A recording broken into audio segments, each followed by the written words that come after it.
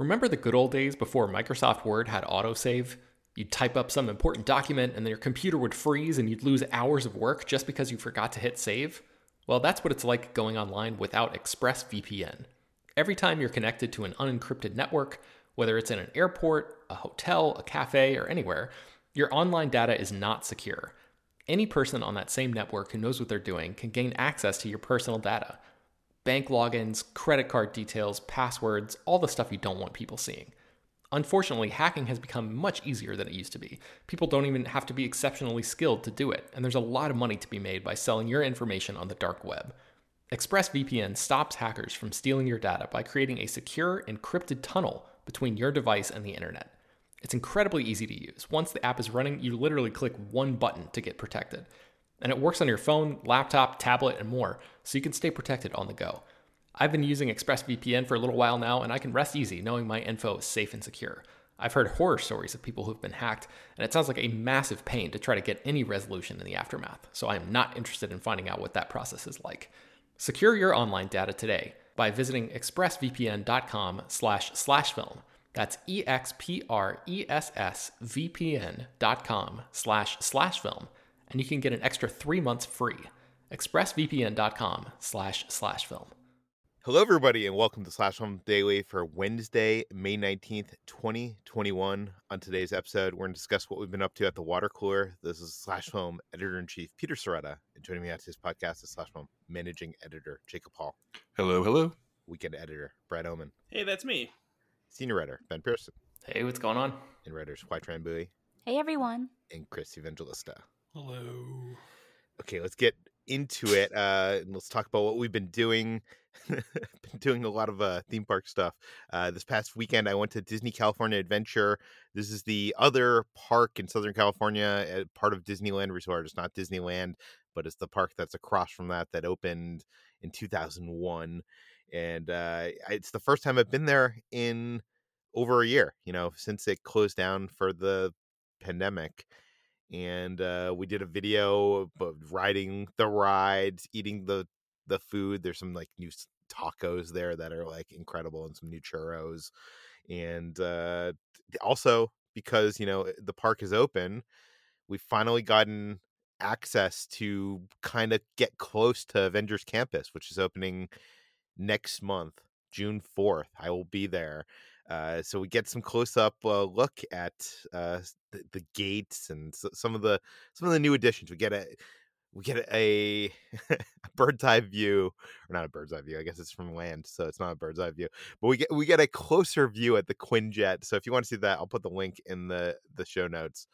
But yeah, I'm excited to get to Avengers Campus next month. Jacob, what have you been up to? Peter, I had the most expensive weekend of all time. Most expensive, unfun weekend of all time. Oh, no. When I was doing my Darren Lynn Bousman interview for Spiral, which you can read on the site, as I put my shoes on to head out for my first press event, in-person press event in over a year, I held my shoe up and I could see light through my shoe, and I realized I needed to go shoe shopping, Peter. And as those of you who've seen me in person know, I am 6'4". I wear a size 17 shoe. I cannot buy shoes at regular places.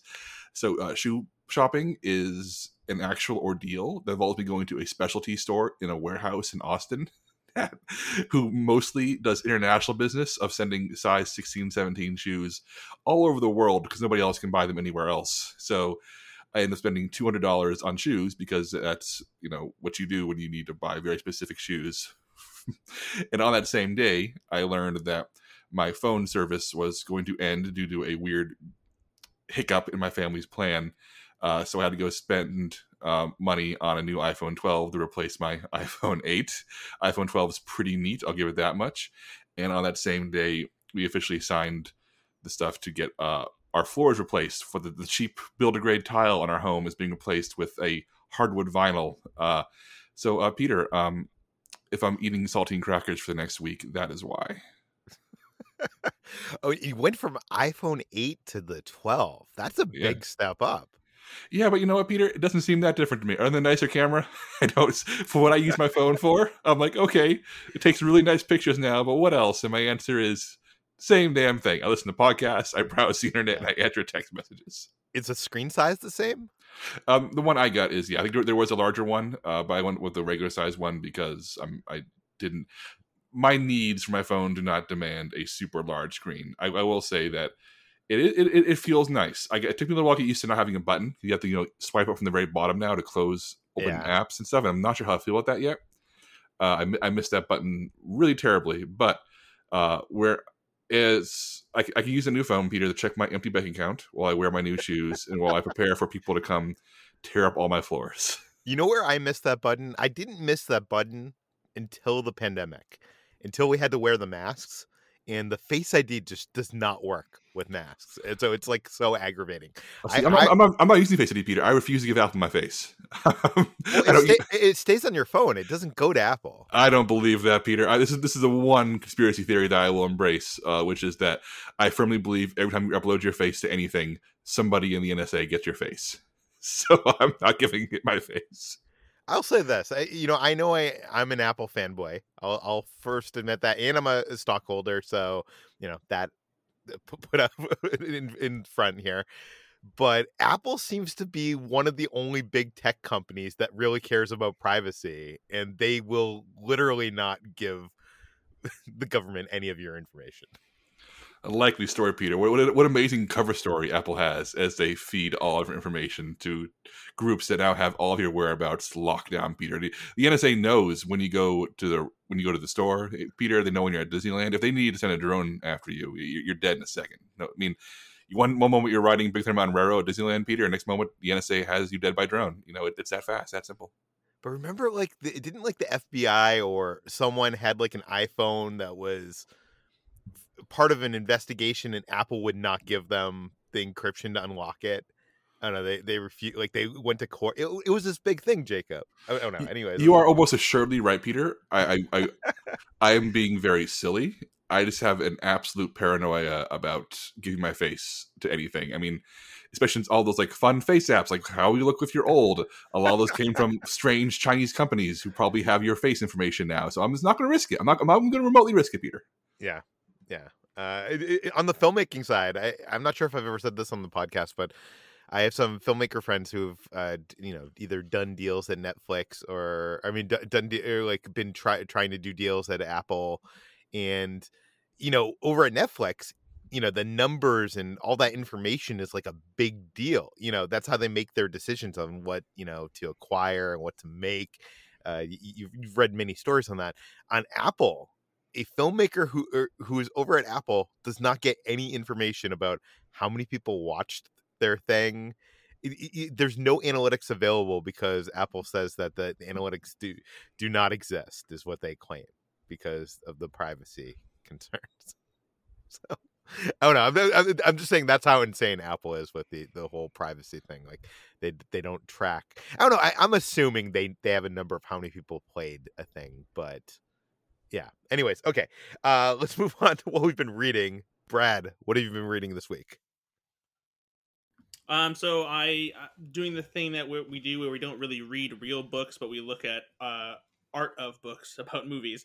And I got a copy of The Art of the Mitchells versus the Machines sent to me. And if you've seen the movie, you know that the animation is absolutely incredible, totally unique, off the wall. And the art book is such a cool dive into the development of the movie. And just it really shows how they just didn't have any limitations as far as ideas for just how to create the characters, and there's spreads that show just so many different character attempts and designs for Katie as the main character.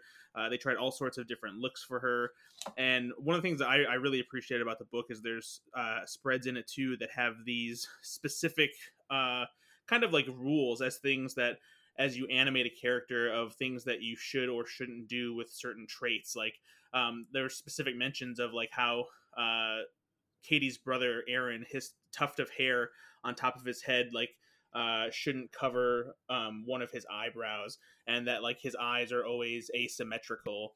And there's just little details like that, and there's close-up images of how they made the fingers irregular, and showing how the hands look when they're gripping certain things, like when Katie's holding her phone or her camera.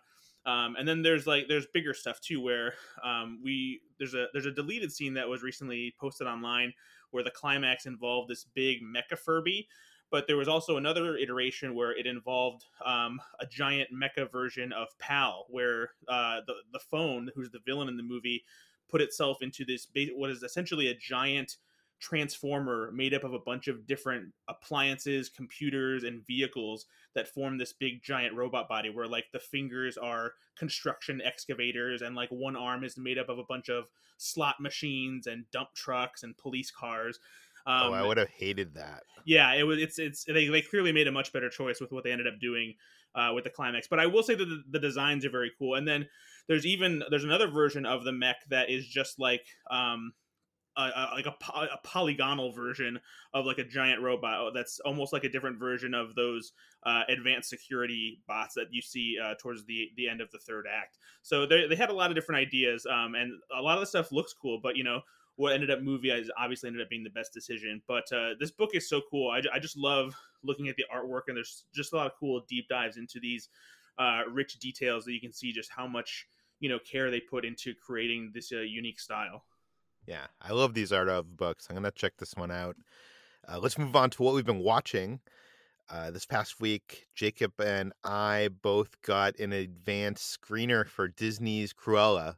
And I'll say I was not anticipating this one at all. I'd seen, I think, the first trailer and the first image, and it didn't really excite me much. Number one, as much of a Disney fan as I am, I think I'm the biggest Disney fanatic on this panel here. I think the live action adaptations of the animated stuff have been, iffy. Like some are good and some are really bad. And so that was one thing that had me not excited for this. And then number two, this is a prequel. Prequels are notoriously bad. Number three, this is a villain origin story, which those usually are not great because, well, you got to get us to care about the villain. And, this one is a puppy killer. And I don't know. I just wasn't expecting much. I even put this on my TV, and Kendra didn't know what I was playing, and she said, "Oh, is this Cruella?" Like, we were just like not looking forward to this movie, and I'm sure you're getting where the story is going. But by the end of this movie, I was like, "Wow, this movie was a lot of fun." Is it great cinema? No, it's bold. It is fun. It like the soundtrack is probably one of the most expensive soundtracks ever. It just has like such a rocking soundtrack. It's like Devil Wears Prada meets Revenge with like a heist kind of subplot thing. It's I don't know. It's really a lot of fun. I was surprised at how much fun I had. I can highly recommend watching Disney's Cruella. I'm not sure if you want to pay for that. It's coming to Disney Plus on that premium, like where you have to pay for it, Premier Access. I'm not sure if it's worth paying for that, but I would definitely watch it. Jacob, I know you are even more cynical than me in terms of these Disney live action remakes. What did you think? Yeah, I think Disney live action remakes largely really stink. Like, I think Maleficent and Lion King and Beauty and the Beast are all terrible movies. And Cruella, Jungle Book. Jungle Book's okay. It's okay. But yeah, I saw Cruella early because I did press for the film. I interviewed some members of the cast. I'm doing the director Craig Gillespie very, very soon. And I'm happy to admit I really liked this movie, and I hated the marketing. I thought it looked like trash. I didn't want a movie that made me empathize with a woman whose whole thing is she wants to murder puppies. But I think the wise thing that Cruella does is that it takes the tone of this character and her style and her attitude and just rewrites it. I think Peter described this as a prequel. I wouldn't even call it a prequel because this is not the Cruella we know from the original 101 Dalmatians movie. It's a completely different alternate universe, taking the character, one who likes dogs and who has dogs in an active part in her life. So this is not a case of you sympathizing with or rooting for somebody who's going to go on to want to kill animals. It's just a really fun, stylish, family-friendly crime story set in 1970s London in the fashion scene. And as Peter said, it has this really wild soundtrack, and it's silly and stylish, and the costumes are amazing. And Emma Stone is really bringing it. She's not phoning in Cruella. She's giving a really emotional, funny, strange performance. And if you kind of divorce this from the Disney remake thing, and accept that Disney made a very expensive, lavish, 70s heist caper movie that has a lot of dogs and a lot of family friendly elements to it, Cruella really works on its own, and there's some really ridiculous stuff in it. The first 15 minutes deal with what happens to Cruella's mother, and it's one of the silliest things I've seen in a long time. But once the film sort of settles into its rhythm, into its plot. Can I say that in the first 15 minutes, I was like, I'm gonna hate this movie. Yeah, the first 15 minutes are the weakest, as it's but once Emma Stone shows up as a modern day Cruella, the movie finds its gear and its rhythm, and it's a really fun time. I mean, it really, like I said, it plays more like a crime movie than a Disney movie. It really has this unique vibe to it. There's a Guy Ritchie back when he was good kind of vibe, except that it's it's PG-13, I think, so it definitely has that lighter air to it.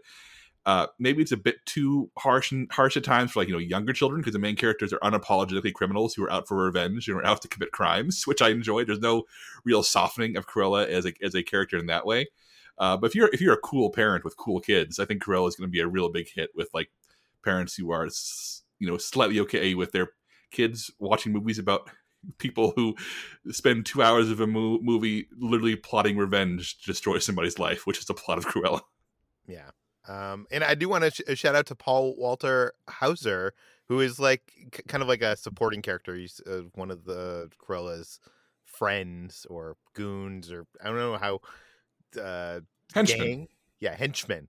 And he steals every scene he's in. He's so great. If you don't know who that is, he was in I, Tonya and Cobra Kai. He's just, I don't know. I love seeing him in movies. He's good.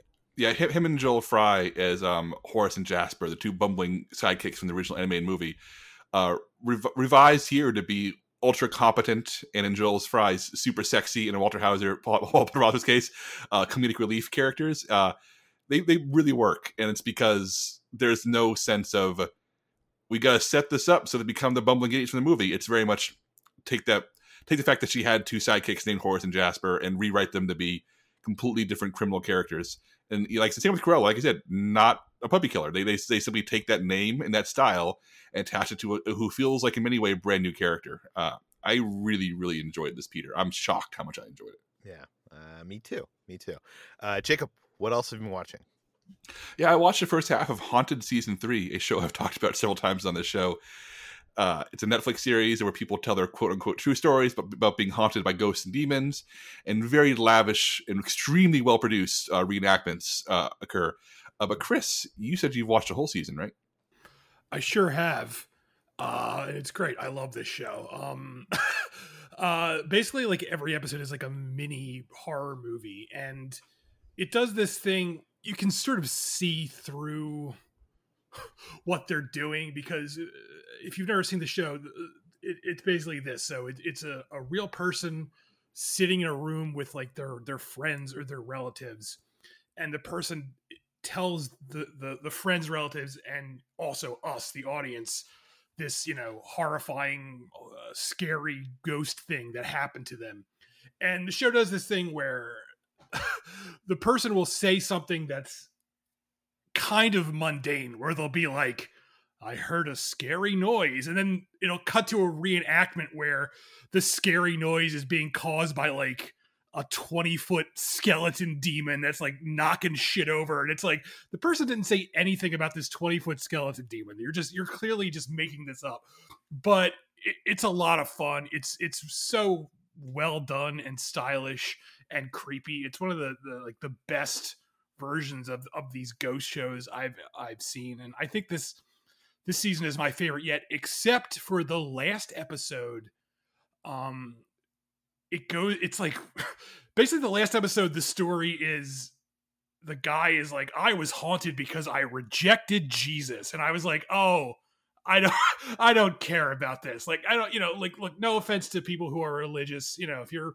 If you're religious and you believe in all that stuff, that's fine. But I don't want to see, when I'm watching a ghost show, I don't want someone to be like, the real haunting was my lack of faith. Get the fuck out of here. I want to see ghosts. I don't want to see some guy having a crisis of whether or not he's Christian Especially if it's enough. played as like a twist or something. It's not like up front, like that's what you're watching, right? Yeah, like it unfold and like I don't know, and I don't know. The last episode is the only one I didn't like, but beyond that, great season, spooky stuff going on. There's this one episode, like the first episode is about like this couple that moves into like this cabin in the woods, and they're like 100% convinced a serial killer used to live there, even though there's like not really any evidence of that, but it doesn't matter because the show just completely adopts that theory and gives us flashbacks to the serial killer and stuff like that. So, like, I'm making the show sound like it's bullshit, and it is. It's 100% bullshit,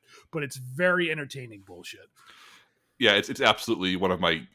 I hesitate to say guilty pleasure because you should enjoy what you enjoy when it comes to things that you actively like watching. But Haunted is, oh man, I have such a blast with it, and the fact that each episode is 20 to 35 minutes long means that you're essentially getting a really high quality horror movie on fast forward, because the reenactments are like they're like Conjuring level. They look like there's actual cinema in them. They're really well made. They're well lit. The creature effects, especially in the later seasons, look really good. I think Haunted is it is one of the great let's settle in with a beer or a cocktail and watch 6 horror movies in 3 hours kind of feeling. Okay, where can people watch Haunted? Netflix. Okay, moving on. I know people. I have tweets and emails from people because they like. Sometimes I watch TV shows that people have not heard of. It's outside of the the usual buzz that you see on like film Twitter and just like what's trending. And I came across the show. I don't know how I came across it, but I came across this show called Cruel Summer, and the show is on Freeform. Don't leave me at. Okay, don't fast forward. This is the first show I've ever watched on Freeform. Freeform is the network that used to be ABC Family. I forget how I found the show, but okay, let me give you the pedigree here. So Cruel Summer is a show that's created by and written by the writer who did Easy A. We liked Easy A. Easy A was great. And this show is in the same wheelhouse. It's about some teenagers in high school, some female teenagers in high school, and it's the first episode, the pilot episode, is directed by Max Winkler, who is the son of Henry Winkler, and he's had some good films that played at film festivals. Like he had this film called Flower and this other one called Ceremony, which I think I saw in Toronto many years ago. And okay, so let me give you what the pitch of this is, and I'm not going to spoil anything outside of like the first 5 minutes of the show, so don't worry. None of some of this might sound like spoilers. It isn't. So the show takes place in 3 years. It takes place in 1993, 1994, and 1995. And it follows this main girl. She's kind of a wallflower. She only has 2 friends in high school. She's kind of like an outcast. Like she's has braces, hasn't like, quote unquote blossomed or whatever. And she's celebrating her birthday. And that's the other thing about the show. So the show takes place on those 3 years on the same day. So this first episode takes place on her birthday, which is in the summer of 1993, 1994, 95. So that is the setup in 93, that she's kind of like this wallflower. In 1994, we cut to her in 1994, and she's all of a sudden a popular girl in high school. She's actually, there was a popular girl in high school that has gone missing and has been missing for months. She's either been abducted or has been killed.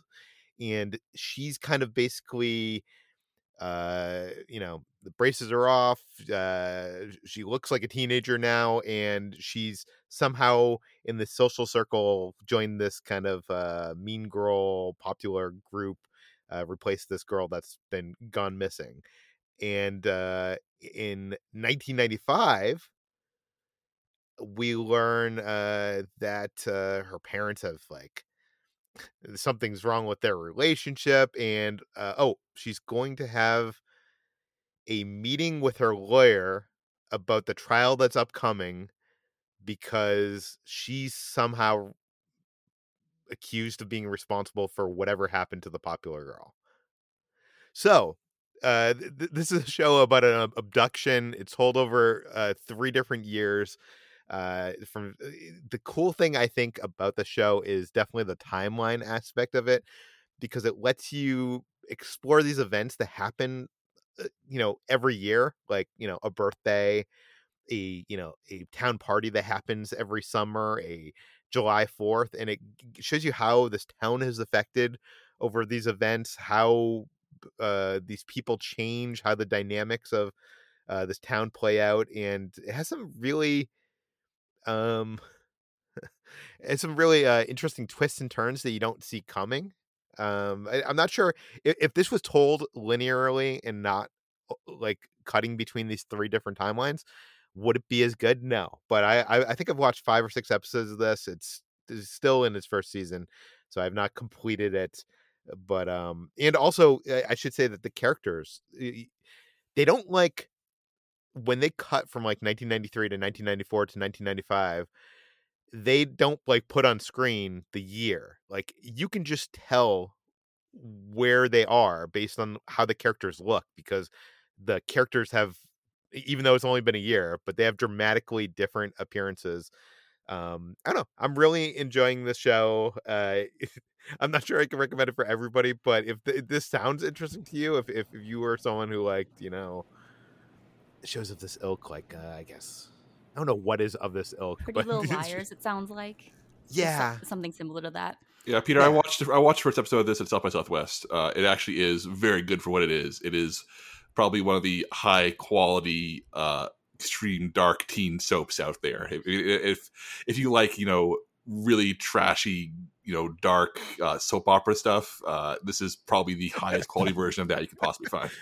I keep seeing ads for this on Instagram. That might be how you learned about it, Peter, because maybe. it keeps showing up on my Instagram, which means that they're definitely trying to target a certain demographic on Instagram, just like the young teen girls. So I guess I'm in that too or something. I don't know. But yeah, I haven't checked it out, but I watched the trailer on Instagram and I was like, what is this? And then I looked up the Wikipedia synopsis, which spoils the whole thing. So I don't know if I'll be watching it. Okay. I would say watch the first episode. I give the first episode a chance, because it's very interesting how it's being done.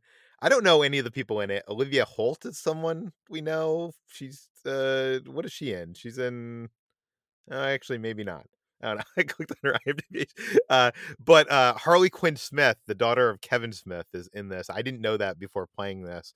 And generally I have not liked her in things, but in this she's fine. She's good. Okay, anyway, so that's Cruel Summer. It's on Freeform, which I think you can watch on, I think we're watching on Hulu. Sounds about right? Yeah, Hulu. Chris, what have you been watching?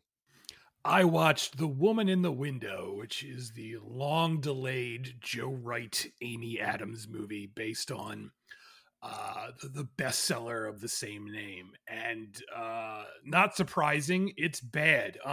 This movie has been delayed several times. It was delayed this was before even the pandemic started. It was delayed because test screenings were just reportedly really bad, and so they went back and reshot a bunch of shit. And I am here to say the reshoots did not help anything. If anything, they probably made the movie worse, because it's just very poorly put together, and it's almost like a surreal experience, because pretty much everyone involved with this thing is crazy talented. Amy Adams, great, one of the best actresses working right now. Tracy Letts wrote the screenplay. Tracy Letts is a Pulitzer Prize winning playwright. He wrote August Osage County, and he wrote Killer Joe and a bunch of other things. He's an award-winning writer. Julianne Moore is in this. Gary Oldman is in this. Joe Wright is a good director. He directed this. So it's like, you would think having all of these very talented people together in one movie, it would just sort of like accidentally be a good movie. But it's not. It's just really bad. And it's so bad that it gets very close to sort of campy, so bad it's good territory. And I don't think it quite gets there, because it's taking itself very seriously, and I think that's part of the problem too. But it's borderline so bad it's good. It's just bombastic nonsense. The story is, it's basically a Rear Window. Amy Adams is this agoraphobic person who's spying on her neighbors, and she thinks she witnessed a murder across the street, but there's all this evidence suggesting that she didn't. So there's a chance she might be crazy, but she knows she's not crazy, and she's trying to get to the bottom of the mystery, but that's hard to do because she can't leave her house. And, you could, in theory, make a good movie about this. You could, it wouldn't be the most original movie ever made, but I feel like if someone like David Fincher, who seems to really understand how to make these sort of trashy things seem better than they are, you could do something like that. But Joe Wright is clearly the wrong person for this, and it's a big mess. So The Woman in the Window, now streaming on Netflix. It's a morbid curiosity. I guess you could watch it. So yeah, that's that. I also watched Last Action Hero, which has a new 4K Blu-ray. It just came out on 4K Blu-ray, and I got sent that. And this is, of course, an infamous box office disaster. It was Arnold Schwarzenegger's first real flop after a string of massive hits. And basically, everyone knew while they were making this, it was not going to be good. But the understanding was, look, it's got Arnold Schwarzenegger in it. How can it go wrong? And obviously, everyone knows it did go wrong. That said, I've always had sort of a soft spot for this movie. I do think it has a lot of problems. There's a lot of dumb shit in this movie, and a lot of the jokes do not work. I mean, I suppose you could argue that a lot of the jokes are bad on purpose because they're sort of sending up. What are you talking about? Throwing a mobster named Leo DeFart? Yes. Oh my god. Into the La Brea tar pits, and then he farts. That's not good. Just get out of here. Just terrible. There's just terrible shit in here. But there's also a lot of just entertaining stuff, and the action is really well shot. Because it's back in the 90s when everything wasn't CGI, so they had to do all these stunts practically. So there's really people hanging off of helicopters, and there's real explosions, and there's real car crashes, and that stuff. It's fun to watch movies from the 90s and remember back when they did all these things practically. And while I think his name is Austin O'Brien, the kid in the movie is just, oh my god, just terrible. Just a whiny, annoying piece of shit. Shut up, kid. While he's terrible, Arnold Schwarzenegger is really trying. He's trying so hard to make all of this work. Charles Dance is having a lot of fun as the villain. So, Last Action Hero, it's better than its reputation suggests. It's not, I would say, good, but it's a very watchable bad movie. I'm sorry, Chris. This Last Action Hero is purely a good movie. Brad is right. It's meta take it's meta take on action movies. It's hilarious. I think a lot of the stupid stuff that you're talking about in the movie is intentional. It's making fun of silly things in action movies. Schwarzenegger is awesome in it. I think the kid is perfectly annoying because it's exactly who he's supposed to be. There's so many awesome things in this movie. I absolutely love it, and I've never understood the hate for it. I'm not saying I hate it. Jesus Christ. I know you're not saying you hate it, but there are a lot of people who just think that it's bad. And I've always thought this movie is so good. Well, having rewatched it last night, I can say that it has a lot of bad stuff in it, but it's a lot better than everyone says it is. And it looks great in 4K. The 4K looks fucking fantastic. It looks like just crisp and cool, and everything looks great. So it's definitely worth picking up on 4K. This conversation isn't over until Ben Pearson chimes in at Last Action Hero. Oh, geez, that's a lot of pressure to put on me for the final word on Last Action Hero. No, this movie is it's fun. I'm with Chris. There's a mixture of really amusing stuff in here, and I really cannot stand the lead performance from that kid. It really I feel like if that performance, if that actor was swapped out with somebody else, the overall quality of this movie would skyrocket by 20 or 30% or something. Absolutely. Every time he's just come on, Jack. Just shut up, you annoying bastard. I don't know. I love this movie. The wish fulfillment of being in a movie theater and getting sucked into your favorite action hero. I don't know. It's Yeah, so there's good. some great stuff in it. It's just that the performance is so grating. But It's- yeah, if you it's can a- get over that, then It's a there's a lot great of good stuff. it's a great idea. It has great ideas in it. Not all of them are executed well, but again, it's better than its reputation suggests. I absolutely understand why this was not a big hit, but I do think it's aged better than the reaction it got when it first came out. See, this is the type of movie that should be remade. Like, not with Arnold Schwarzenegger, should be rebooted. Like, the potential here is, I guess there's no reason to reboot it because it's widely considered as a failure. Well, also, So- who do you remake it with who has the same status as Arnold Schwarzenegger? Yeah, it's like there's maybe, no, maybe like- Tom Cruise, but I don't think he has the comedic capacity to pull off a role like that. Yeah, we don't really have. I know, and I know he's great in Tropic Thunder, but Edge of but Tomorrow, but too. yeah, but I don't know. There's something about the performance that like needs to be played. Like there's like a certain wink into the performance that I don't think Tom Cruise has, because when Tom Cruise does something comedic, it's because he's playing things very genuinely and authentically. And I don't know how to properly explain. Yeah, that. no, I know what you're saying. I feel like The Rock maybe 10 years ago would have been really Also, like, good. Tom Cruise now it's you can't overstate how big a star Arnold Schwarzenegger was when this came out. Like, he was like unstoppable. And Tom Cruise, while he's like one of our last movie stars, he really doesn't make a lot of hits when he strays away from Mission Impossible. Every time he tries to make like a recent movie that's not Mission Impossible, no one really seems to care. So when this came out, Arnold Schwarzenegger was literally like on top of the world, and that was sort of the reason why no one was like double checking things when they were making this, because they were like, how can it fail? Everybody loves Arnold Schwarzenegger. And they learned their lesson the hard way. Yeah, I think the big difference between him and Tom Cruise, beyond the levels of stardom, is that Arnold Schwarzenegger is very clearly aware of the fact that a bodybuilder with an Austrian accent has no business being a movie star, and yet here he is, and he leans into that so hard in Last Action Hero.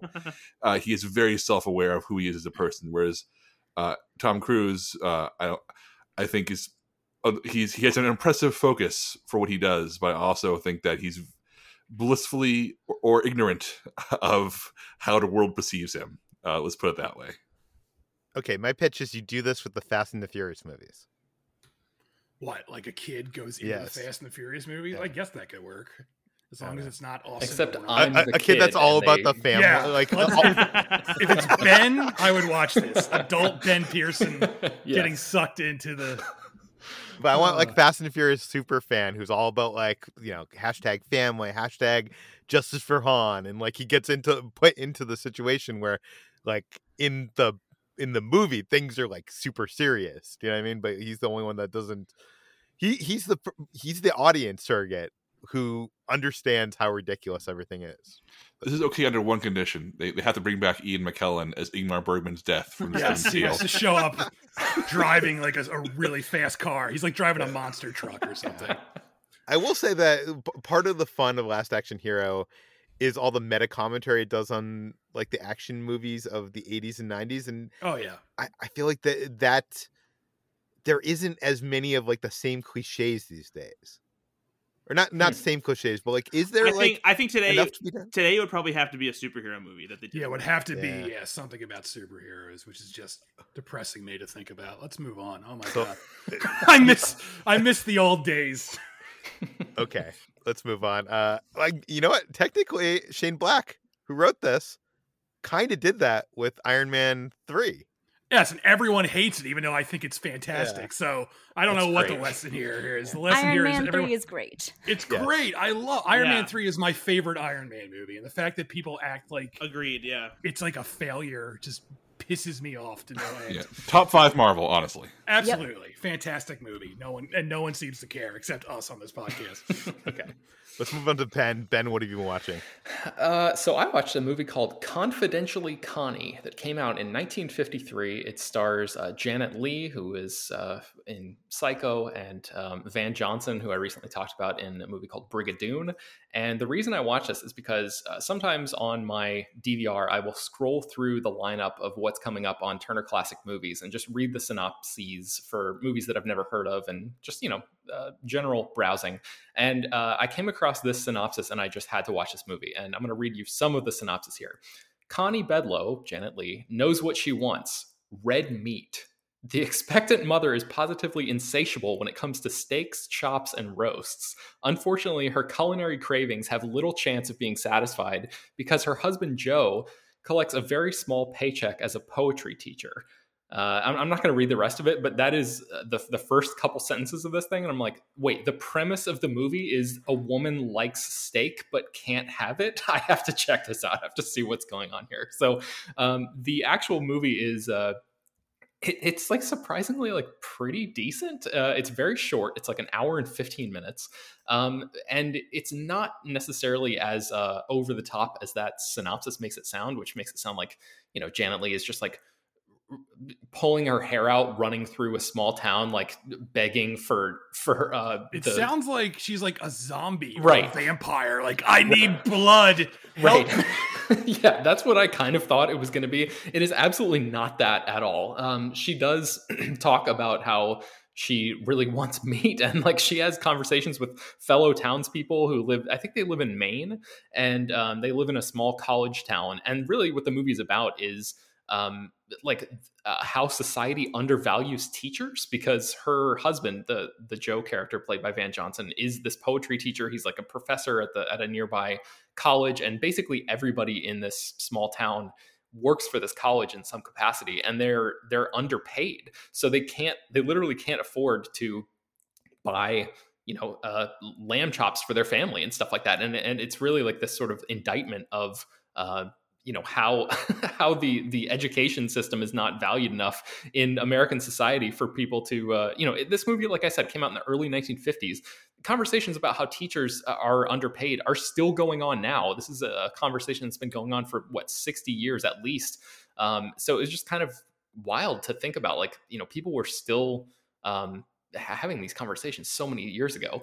But the real sort of thrust of the movie is the Joe character. His dad owns a cattle ranch in, I think, Texas, and comes to visit this family and just realizes like that everybody in the small town is not in a financial position to be able to afford buying themselves meat. And like they think that I have no idea if this is like medically accurate or not, but maybe it was back in the time, or maybe they thought it was at the time, that like pregnant women should be eating meat to like help the baby grow up to be strong and all of that kind of stuff. I have no idea what the science says about that, but this grandfather character, or this father character, the Joe's dad, who comes in, this cattle rancher, just sort of like takes pity on the people in this town, and like learns to value teachers. He was very sort of like dismissive of the profession when he rolls in, and after spending time with these folks, he just like learns this lesson of like, oh wow, they're actually making a difference in kids' lives, and this is a really important cause, and all this stuff. So it's a very sort of a 180 from that vampiric sort of description that Chris sort of read into it. I had that same sort of read on this when I first watched it. But anyway, if it's like, I would say a curiosity, but kind of an interesting movie. So it's called Confidentially Connie. It is streaming on the Watch TCM app, if you have that, or I guess you can get it if you have DirecTV. So that is one thing. And then I watched a movie called Summertime. Has anybody here seen this movie? It was written and directed, or co-written and directed by David Lean. Do you guys know this movie at all? Summertime? No. Okay. I had never heard of it. And it stars Katharine Hepburn, and it is shot entirely in the city of Venice, Italy. And it is like one of the best vacation movies I've ever seen. It's all about Katharine Hepburn's character, who comes from Akron, Ohio, and she is taking a summer vacation in Venice. And the movie begins with her on a train, like pulling into the city, and literally the entire thing is just shot inside the city, and she's just walking around and sort of taking in all of the sights. And she has a little handheld video camera where she is it's basically like you are going on a guided tour of the city of Venice circa 1955, which is kind of amazing. So just as a a tourist snapshot kind of piece of filmmaking, it's really great. And then she is she's this middle-aged woman. She's alone and sort of like happy with her life, but wanting a little bit more, or always wanting like a little sense of adventure. And then she meets this Italian man who is played by Rossana Brazzi, and they have a sort of like summer fling romance in the city of Venice. So that movie is called Summertime. It's the central relationship between them gets a little weird at times, but overall I think it's something that I can recommend to people, if for no other reason than just the setting is just absolutely gorgeous, and Katharine Hepburn is great as always. So the movie's called Summertime. It is on HBO Max right now if you want to check that one out. And then finally, I watched some more of Star Trek Lower Decks. The Blu-ray of the first season is out right now, and Paramount Plus sent that to me. And I've watched the first 5 episodes so far, and it's so funny. This show is so funny. I know we talked about it when the pilot first came out, and I was amused by the pilot. And I've seen all of the Star Trek movies, but I've never dived into the any of the shows at all. I know that's obviously Jacob and HT's territory right now, and with the podcast that they co-host. But even as somebody with just like a vague sense of what's going on in the larger Star Trek lore, I really think Star Trek Lower Decks is like a great entry point for people. Even if maybe you've just seen like the J.J. Abrams movies or something like that, like the more recent theatrical efforts. I don't think there's anything in here that is really going to go too far over your heads. There is some stuff buried in there that is like deep cut references for people who really love this, all of the franchise in it, all of its entirety. There's like a really great joke where one of the characters is trying to figure out the identity of a woman that has come onto the ship, and she's got this red yarn wall with all these photos of like suspects of who she could be, and there's just a picture of a whale off in one corner, and it's like, oh, that's a reference to that Star Trek movie where they go and there's time traveling whales, and it's all weird, but they don't ever actually call attention to it. It's just like that kind of thing that's just like peppered throughout the background. But there are several moments in each episode of the show where I actually laugh out loud, which is more than I can say for a lot of other traditional TV comedies these days. So it's very, very funny. It's really smart, really well written. I love the characters. And I think there's 10 episodes in the first season. I've just seen the first 5, but man, it's so much fun. So like I said, the Blu-ray is out right now, and the show is streaming on Paramount Plus if you want to check that out. Star Trek Lower Decks. Jacob, I know you've already talked about this on this podcast, but do you have anything to add? No, it's great. I was actually going to ask Ben how the referential humor played if you weren't a huge Star Trek fan, because so many of my favorite gags are extreme deep cuts. Like HG has not seen the show yet for the podcast because we're still covering original series, and this show is set firmly in the Next Generation era. We know which from Next Generation, Deep Space Nine, and Voyager, but yet there's so many jokes that are both appeal to people who have never seen Star Trek, like or know only the basics, like Ben, but also like there's an episode of original series called Return of the Archons, and the main villain from Return of the Archons is referenced in a throwaway gag where it's just like one of those, like, is that the ball of energy thing at the beginning of one of the episodes? Yeah, it's an episode where a evil computer runs a civilization that's stuck in the 1800s, and Kirk and Spock defeat it by yelling at to death, and then pretty much the crew of this ship, whose whole mission is like essentially do all the dirty work, all the unexciting dirty work around the galaxy. They do a regular check-in just to make sure that Landru, the evil computer, is not trying to start an uprising again. And it's just like it's a funny gag if you like, just because they're talking to a computer and telling it not to start an uprising, but you realize, oh crap, that's Landru from Return of the Archons, and it's just like a real. It's made with so much love. It's a show. Yeah, I think it's super smart in that way, because like if you don't understand that reference, it's still funny. Like it's written in a way where the joke still lands, and then it just it deepens if you have that extra knowledge. So I would really encourage people to check this out. I really, like I said, I think it's like one of the funniest comedies that I've seen in a while. So it's very, very good. Okay, let's move on to Brad. Brad, what have you been watching?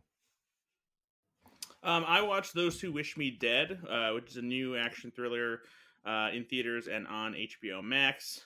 It stars Angelina Jolie, and it's kind of this throwback action thriller that's like in the style of movies from the 90s, stuff like Cliffhanger and movies of that ilk. And for the most part, I enjoyed it, except I feel like Angelina Jolie was sorely miscast in this movie. Because while she does have the accolades of doing action thrillers and movies like this, she just doesn't really seem like she fits the bill of this character. And for some reason, it takes far too long for her to get like down and dirty, and she looks too much like a movie star for most of the movie before she starts, getting dirt on her face and getting cut up and whatnot. And it really takes you out of it. But everything else surrounding it. Surrounding her in the movie just really fits the bill of this kind of old school 90s movie. And so it's not great. It's enjoyable. And I think Aidan Gillen and Nicholas Hoult as the villains are a lot of fun. John Barenthal in it is good as well, and so is Medina Senghor. But I think it's fine for the most part. It's there's some some relatively brutal action sequences in it.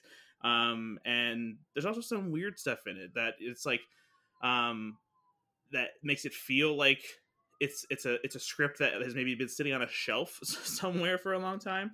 But that's also part of what made it a little bit more endearing than it might have been if it had some more contemporary touches. So yeah, Those Who Wish Me Dead. That's available on HBO Max and in theaters right now. Okay. And then I also rewatched Clifford. For those who didn't see, Charles Grodin unfortunately passed yesterday. And obviously he's had done a lot of great comedic roles over the years. He's just a fantastic deadpan, cranky comedic actor. And Clifford is one of the movies that, it was a huge bomb and it was just blasted by critics. But it has a cult following. And I think that some people have come around in this movie because I saw this movie. I caught it randomly as a kid because as a kid, I really liked Martin Short. I grew up watching Three Amigos and Father of the Bride and his appearances on Saturday Night Live and things like that. And so I love Martin Short. And I hadn't heard about this movie. I happened to see it on a movie channel. And I was so perplexed to see him playing a child as this, he's like a 40-something old man at this point, I think. And he's playing, like this 11-year-old kid. And it's just played straight, like no acknowledgement of like just how weird it is. And Charles Grodin plays his Uncle Martin, who takes care of him for a little bit. And, Clifford is just crazy, mischievous, rascal of a kid. And I think this movie is so funny because of the dynamic between Martin Short and Charles Grodin. Charles Grodin is so perfectly grumpy, and just like some of the line deliveries he has in this movie are just so perfect, and like no one else can deliver them like Charles Grodin. And then you have Martin Short's physical comedy that I feel like is underrated in this movie, from his facial expressions to his body language and just how he carries himself as a kid. I think this movie is genuinely funny, and it feels like it's kind of in the same level of weirdness as like a Hot Rod, or something like that. This feels like a movie that like The Lonely Island could have made, back in the early 90s. And so this isn't obviously one of Charles Grodin's, most praised efforts, but I love him in this movie. And it's, if you want to watch it, if you've never seen it, if you've never heard of it, it's on HBO Max right now. And I really do think it's worth just checking out just for the sheer oddity of it. Even if you end up not thinking that it's good or you think it's stupid, it's just fun to watch. Any other love here for Clifford?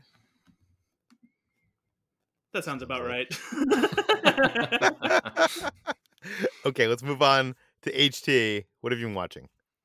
Well, I have returned to New York, and I have attended my first in-person screenings in over a year, which was a very exciting experience for me. I sat in a row to myself and with my mask on and talked to no one. Yeah, before you get to the movie, like, what was that like? How many people were in the theater? How did it work? The movies that I went to which were A Quiet Place Part 2 and In the Heights, were both press screenings. They were at the AMC Lincoln Square Theater, and so it's a regular theater, but just with a handful of press people, so it was pretty empty, and you basically got to have a row to yourself, which was nice. But they were pretty lax in terms of where you could sit. You can just like choose a place, and they would say like, oh, sit farther from people if you can, but it was mostly by choice. But for the Quiet Place Part 2 one, they did temperature check and stuff. But I think it's starting to, especially now that vaccines and everything and masks are starting to be lifted, it might become more lax. So the first movie I watched was A Quiet Place Part 2. And it's fine. I was kind of looking forward to this one because I really liked A Quiet Place. It's such an experiential, almost immersive type of horror film that it feels more akin to a roller coaster in a way, because it's all about that sound design and all about that communal experience versus being just a straightforward horror movie, even though it is a great, really competently directed horror movie. And Quiet Place Part 2 picks up with the Abbott family after they've burned their home and survived attack by the monsters, by the aliens. And they meet Cillian Murphy's fellow survivor, who is kind of exactly the kind of character you would expect in this sort of post-apocalyptic story.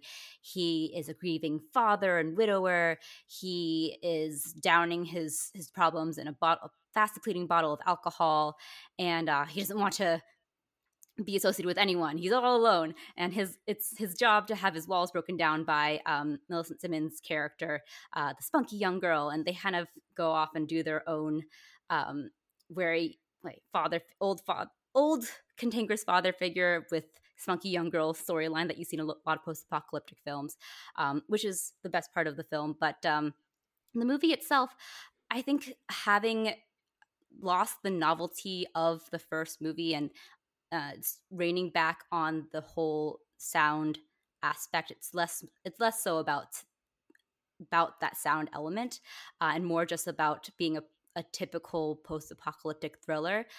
It just kind of falls a little flat. It doesn't capture what made the first movie so special, and just kind of becomes that kind of run-of-the-mill sci-fi movie, which is fine, but and it's well directed. John Krasinski shows that he is a good director, but maybe not the best writer. There's a lot more plot contrivances and plot holes this time around than in the first movie, which I know people have pointed out for the first movie too. But yeah, kind of a disappointment after the first movie, but still a totally fine horror movie / thriller movie. So it is fun to see in theaters, but I don't think it has that same big, communal experience as that first movie. But that might be because there wasn't that many people in your theater. That might be. That's true. They did have some good jump scares, some pretty effective jump scares that still played with the sound, but it was less about that than the first movie was. Okay, and tell us about In the Heights. In the Heights. I liked it. I know that Chris and Jacob have both talked about it a little bit, so I won't go too long on it.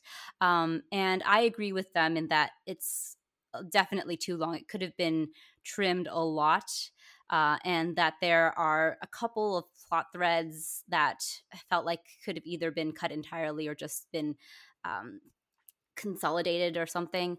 But I really enjoyed it. It felt so fun and joyous and energetic, and I actually do think that there is musical language that John Chu has a handle of. It's not the typical splashy Broadway musical language, but I do think that he's doing something very specific with this movie, and that is more tied to in the Heights, Washington Heights as a neighborhood versus being more interested in being a traditional musical. And I think that a lot of his roots in the Step Up movies and like the breakdancing and all the dance movies definitely play into how he chooses to film the musical sequences, which are great and are really fun. And yeah, sometimes could be, I think, more interestingly shot, but I think he does enough with it that I really liked the look and the feel of this movie. It's just so joyous. I love all the performances. Anthony Ramos is a lot of fun, as are the supporting actors who I don't have in front of me right now. But I really enjoyed In the Heights, and I will have a review for it coming up later. You can also see my Quiet Place Part 2 review on the site. Okay, and you finally got to see Mitchell's versus Machines. Yes, I am the last person to watch Mitchell's versus the Machines, and I watched it with my sister, who I was really excited to watch with because I thought that she would like it. She did not like it, unfortunately. Even though there's a lot of fun parallels between uh, our our our like sibling dynamic to the movie. I think she is a paleontologist, so the younger brother being a dinosaur geek and the older sister being a film nerd, I thought was a really funny parallel. And she was like, "Ha, that's funny," and then no interest whatsoever. But I, other than that, I won't go long on this movie. I think it's great. I think it's the use of 3D animation is so innovative and stylized and just fantastic to watch.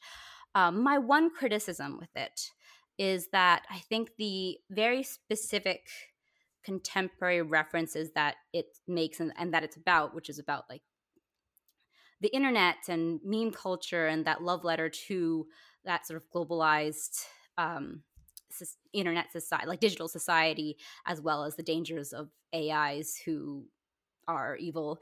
I think that I don't know how well it will age because there's so many specific cultural references in there, and even a couple of the references I felt have aged already a little, and I wonder how well the movie will hold up in like 5 or 10 years.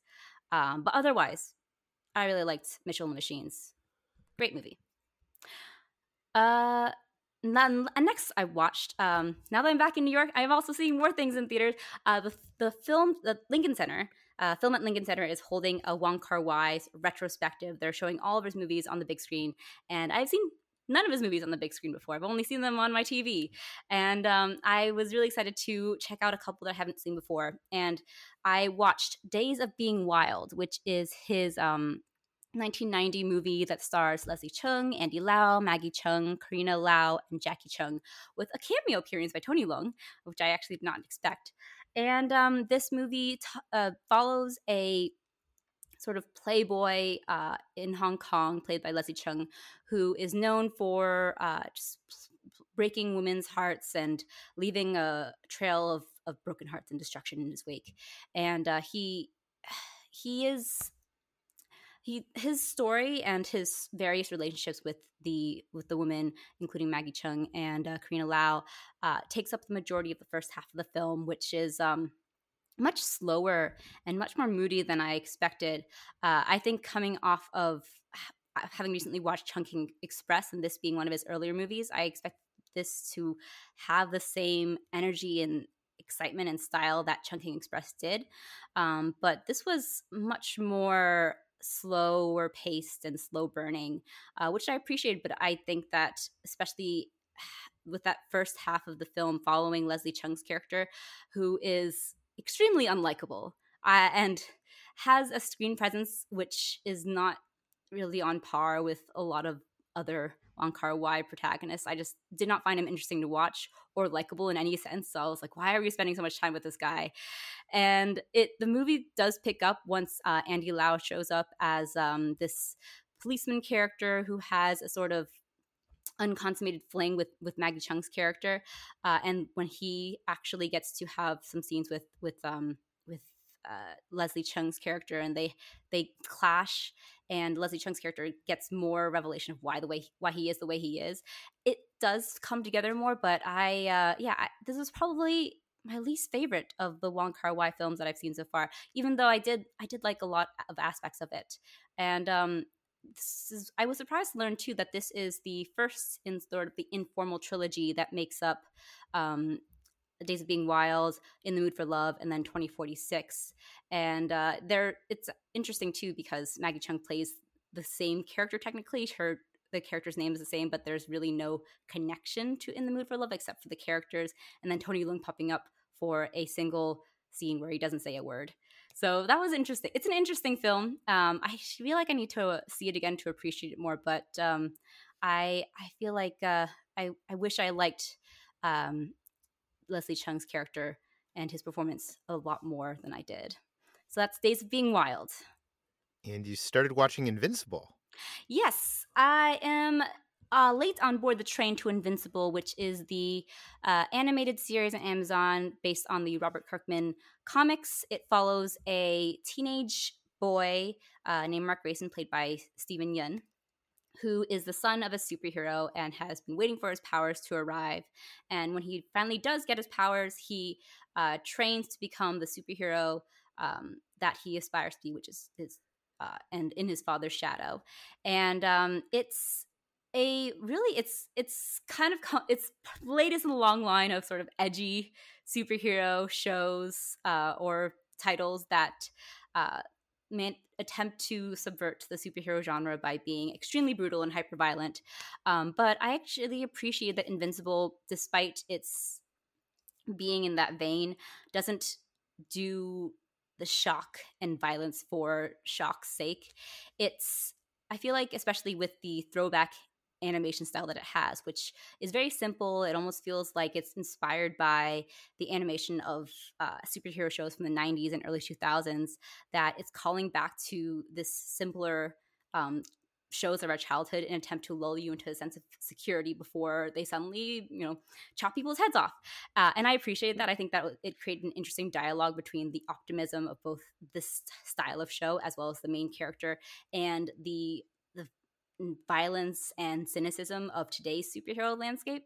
So I think that it's in between that kind of interesting intersection. And yeah, I quite like it. I think that the performances are great. Steven Yeun, Sandra Oh, and for some reason, I was like, J. Jonah Jameson. That's not right. Oh my God, what is his name? J.K. Simmons. J.K. Simmons. Yes. J.K. Simmons. I was like, J.K. Simmons is fantastic. He actually has some voice acting experience as well as Steven Yeun does. J.K. Simmons was in the Avatar: The Last Airbender spinoff, Legend of Korra, and he's great in that as well. So he's also the yellow M&M from the M&M Is commercials. he? Did you guys know that? I did not I learned know that like that. 5 years ago, and my mind was blown by that. Wow. Okay. Get that money, J.K. Simmons. So I'm he's sorry probably to call you making J. most Jonah of his. Jameson. Yeah, I was gonna say he's probably making most of his money off that Mm-hmm. rather than his acting career. I mean, I guess that is part of his acting career, but you know what I mean. Yeah. But yeah, Invincible. I'm only about halfway through, but I'm quite liking it so far. And I think that if you are on the fence about watching it, it does take a little bit of time to kind of get its bearings and figure out what it wants to be as a show. But I like how it plays a sort of straightforward superhero coming of age story with a Spider-Man's type of teenage character and kind of throws a lot of cynical, violent elements in to keep you on your toes. So that's Invincible, which is streaming now on Amazon, and it's aired in its entirety, so you can watch it all now. Okay, let's move on to what we've been eating. Brad, you've been eating a lot this week. Tell us about it. Yeah, I tried some new things this week that I will tell you about once I get to the list of things that I wrote down and forgot about. So I tried the new Ghostbusters Afterlife cereal from General Mills. This was a cool thing to see that they were bringing back, since there was a Ghostbusters cereal on and off for a few years back during the popularity of the movies and the animated series. And it's very similar to the original cereal that had sweetened corn puffs and marshmallows.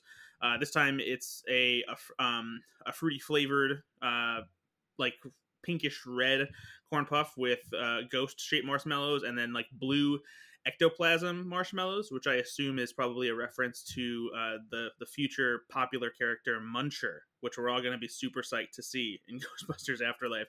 And it's a fine cereal. It's better than like, like it's not quite as like bad as like a just a generic like cash grab of like, ooh, get your Ghostbusters cereal, but it's also not super flavorful like a Trix cereal or something like that. It's basically like berry kicks with marshmallows, which is fine. It is what it is.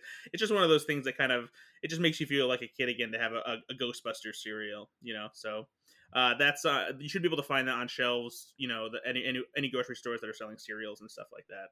I found mine at Meijer, I think, but you should be able to find it at Walmart or whatever. I also tried I've talked about how much I love Lindt chocolate truffles. They're like some of the best chocolate that's out there, and they have a new double chocolate flavor. And so if you like Lindt chocolate, like this is just like the perfect thing, because it has chocolate on the inside. It's I guess a little bit more of like it has kind of a cocoa flavor to it rather than just regular milk chocolate, which is the regular red chocolate truffles. And so it doesn't taste like dark chocolate though. It's a perfect mix of the two different chocolates that they have, because I'm not a dark chocolate fan. So these are pretty good, and I think these are available everywhere too. They were I think I heard about them back in like February or something, and I only just recently finally stumbled upon them. So they're still technically quote unquote new. Wendy's has a new bourbon bacon cheeseburger. I'm a huge sucker for bacon cheeseburgers in general, especially when they do stuff like put delicious sauce and fried onion strings on them. So there's a really good sauce that comes on this burger that's like a little bit sweet, a little bit tangy, a little bit smoky. And I personally think like Wendy's has like the better fast food burgers when you compare it to like Burger King or McDonald's or anything like that. And so this is it's a good one. It's one of the better offerings that I think that they've had as far as their unique cheeseburger offerings there. And then on the other side of the spectrum, Burger King has a new chicken sandwich called the Chiking, which is a terrible name for a sandwich. But it's going with their branding of like calling all their sandwiches the Bacon King or the Rodeo King. And they're trying to get in on the chicken sandwich game since Popeyes, made everyone all of a sudden want to have the next best chicken sandwich. The only problem is nobody can compete with Popeye's chicken sandwich because it's simply the best chicken sandwich on the market. And Burger King tries, and they try by having a hand-breaded chicken patty that is super breaded. I don't know if this was a fluke or if this is just what they were going for, but it is a super breaded, very crunchy chicken patty, almost to the point where like it was too crunchy and had too much breading. And I'm somebody who really enjoys like extra crispy fried chicken, but this just felt like a little overwhelming. I didn't mind the flavor, but it was just that breading was like, man, this is somewhat hard to chew through. It's way too crispy. And then plus it's what kind of takes away from it too is what I think helps a chicken sandwich is the mayonnaise that's put on it along with the pickles. And I normally don't like pickles, but I like them on a chicken sandwich.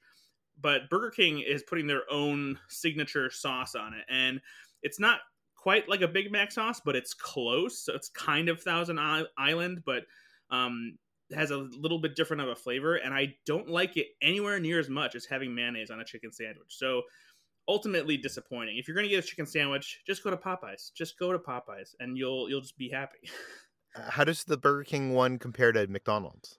I would say quality-wise, it's better because again, it's Burger King at least puts a sauce on theirs, but McDonald's doesn't put mayonnaise on their chicken sandwich. At least the new one anyway. So unless you get the deluxe one, I think. But like the one that just comes with pickles. Oh yeah, I got the deluxe. I was gonna say there was sauce on mine, Brian. Yeah, the deluxe comes with mayonnaise, but like if you get the regular one that just comes with pickles, because I don't like tomato, so it's they didn't put mayonnaise on it. So if you get it with mayonnaise, then it's the McDonald's one probably may win. It's just, but yeah, it's just Popeyes, man. Just Popeyes. Okay. And speaking of McDonald's, yeah. So this was something that I hadn't seen announced anywhere. But I just happened to see it yesterday. McDonald's has a new Sprite Lemonade slushie. And I'm somebody that if I'm going out somewhere and I end up getting like a soft drink from a restaurant, whether it's fast food or sit down, I like to ask for half lemonade and half Sprite. I like the mixture of the two. It's just carbonated enough, and it's just sweet enough with the mixture of Sprite and lemonade. And it's mostly because I'm trying to emulate. There's this Sunkist had a sparkling lemonade that they released back. This was like, I want to say like 10 years ago. It was canned and it was delicious. It was one of my favorite soft drinks, and it's gone. They have a new version that's a different flavor. They have a strawberry lemonade that comes close to being as good, but nothing beat this Sunkist sparkling lemonade for me. And the closest I ever got to it was mixing half Sprite and half lemonade. So I always do this at restaurants. But Sprite came out with Limonade, which is a mix of like lemonade with the Sprite lemon lime soda. And it's pretty dang close to Sunkist lemonade. And so now they have a slushie of Sprite Lemonade at McDonald's. and it's an awesome summer drink. It's very cool, very refreshing, and it's the mixture that they have for that goes through the slushy ice. It's right on the money as far as lemonade, because sometimes like with like Coke ices or like soda ices, the syrup can be a little more overwhelming than it is in the actual soda. But with the lemonade, like it's a solid mix, and it's really good. Okay. That does it for today's episode. You can find more of all of us at slashfilm.com. You can find this podcast on Apple, Google, Overcast, Spotify, all the popular podcast apps. Please feel free to send your feedback, questions, comments, concerns to Peter at slashfilm.com. And please head on over to Apple Podcasts. Write us like a 5-star review. Tell your friends, spread the word, and we'll see you tomorrow. Hey, Peter. Oh, Jacob, I forgot to tell you. Mm-hmm. We got this email from one of our listeners, Bunny Hero in Toronto, and he's been following along with our water cooler episodes, and he decided to do some detective research on Louis A. Sapien. Oh, yeah? Yeah, so he found out some info. I have not double-checked this info, so this could be false, but I'm just going based off his email here. I want to read it to you. So he was born in 1898, and he died in 1966. And his obituary doesn't say where he's buried, though, which makes retrieving his corpse more difficult. This is Bunny Hero. Yeah, he had a busy year in 1929 when he gave up his New York law practice to try his hand at stage production, starting an organization called the Show Shop. In his first show, it was supposed to be the Sisters of the Chorus. However, during the tryout performance in the Bronx, the police closed the show due to the district attorney being utterly disgusted by the script. The first show Sapien managed to get to Broadway was called Great Scott, and it got mixed reviews. Meanwhile, the writers of Sisters of the Chorus wanted the rights to their playback. Sapien disagreed and even claimed that one of his writers had engineered the police interference.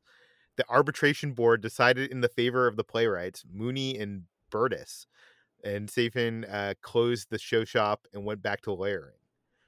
So the interesting thing here, Jacob, is that one of these guys that wrote that play, Martin Mooney, is actually he had a big career in screenwriting. So he wrote a bunch of films in like the 30s and 40s, films like The Great Mike, Men of San Quentin, Silent Witness, Inside Information. Anyways, so we now have some more information on Louis A. Sapien.